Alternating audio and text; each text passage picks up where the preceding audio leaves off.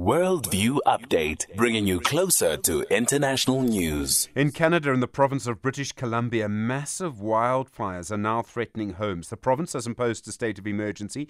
It's told 35,000 people to leave their homes. It's issued an evacuation order. Some people are being told they can only leave their homes in emergencies, depending on where they are. These blazes are just 300 kilometers from the city of Vancouver, and the blazes have been exacerbated by a long-running drought in that area. Dr. Roland Ngam is the project manager for climate justice at the Rosa Luxemburg Foundation. Dr. Ngam, good morning. Thanks for your time.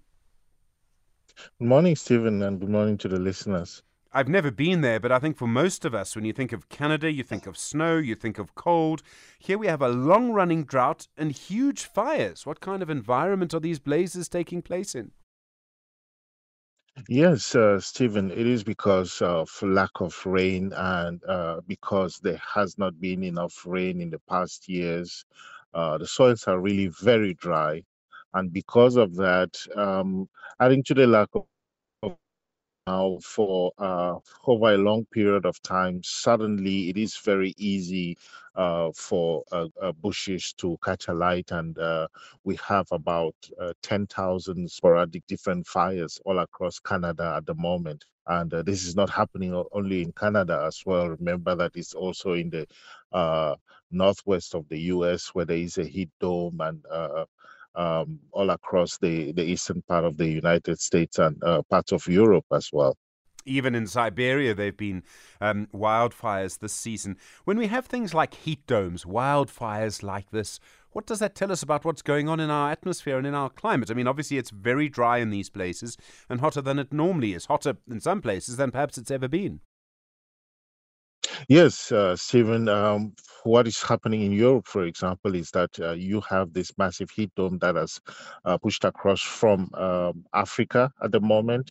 And also, for the general causes, obviously, human-induced climate change has caused the oceans to warm up.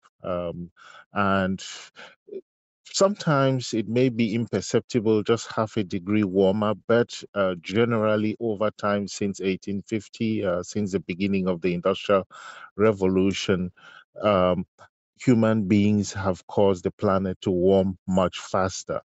The fact is that we have been making changes, but these changes are not necessarily happening quickly enough because some heat is already trapped in the atmosphere. Now, what's happening this year is that you have the El Nino southern oscillation, and because of El Nino, the oceans have also warmed up, and that is causing a lot of the heat and rains as let's not forget Hillary in southern USA, in different parts of the world being affected differently this year. Is this going to be the new normal for the Northern Hemisphere? Or could we have a lot of seasonal variation? You'll have a season like this and then a sort of season of what used to be called normal? Or do you think this is just how it's going to be in the Northern Hemisphere, which, as we know, is probably going to be affected more by events like this than we are in the Southern Hemisphere, for the moment at least? Yes, Stephen, let's not forget Africa as well. Let's say that this is the new normal for the entire planet. The fact that the climate is changing, the fact that the ocean mean surface temperature is a lot hotter means that we are going to all be affected. The countries of the Sahel are going to be affected: Mali, Chad, Burkina Faso, for example. And let's not forget that what's happening in Niger is, in consequence, the collapse of the climate. Um, Central Africa, Cameroon, DRC, etc., are also going to be affected. I think Sierra Leone and Liberia are all appointing heat officers to monitor the heat and inform the public. And so this is really going to continue to spread across the world, drier surfaces, more rain, more heat. And so we should all be prepared for it.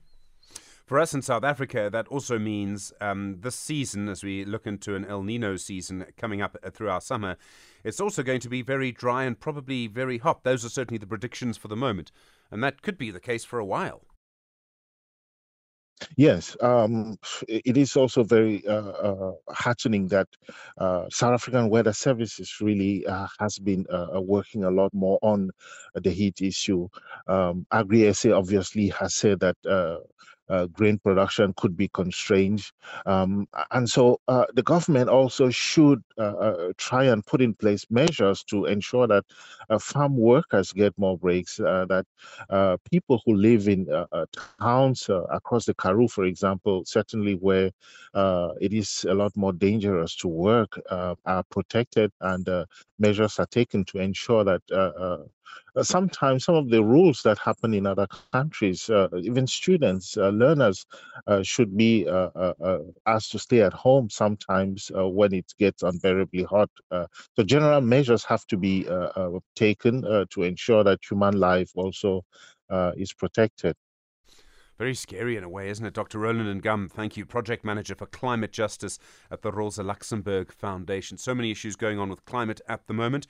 We are, of course, waiting to see for the start of our summer, to see what kind of summer we are going to have. Already in Swane today, a prediction for 29 degrees. It's only the 21st of August. Good morning, 27 minutes after 6.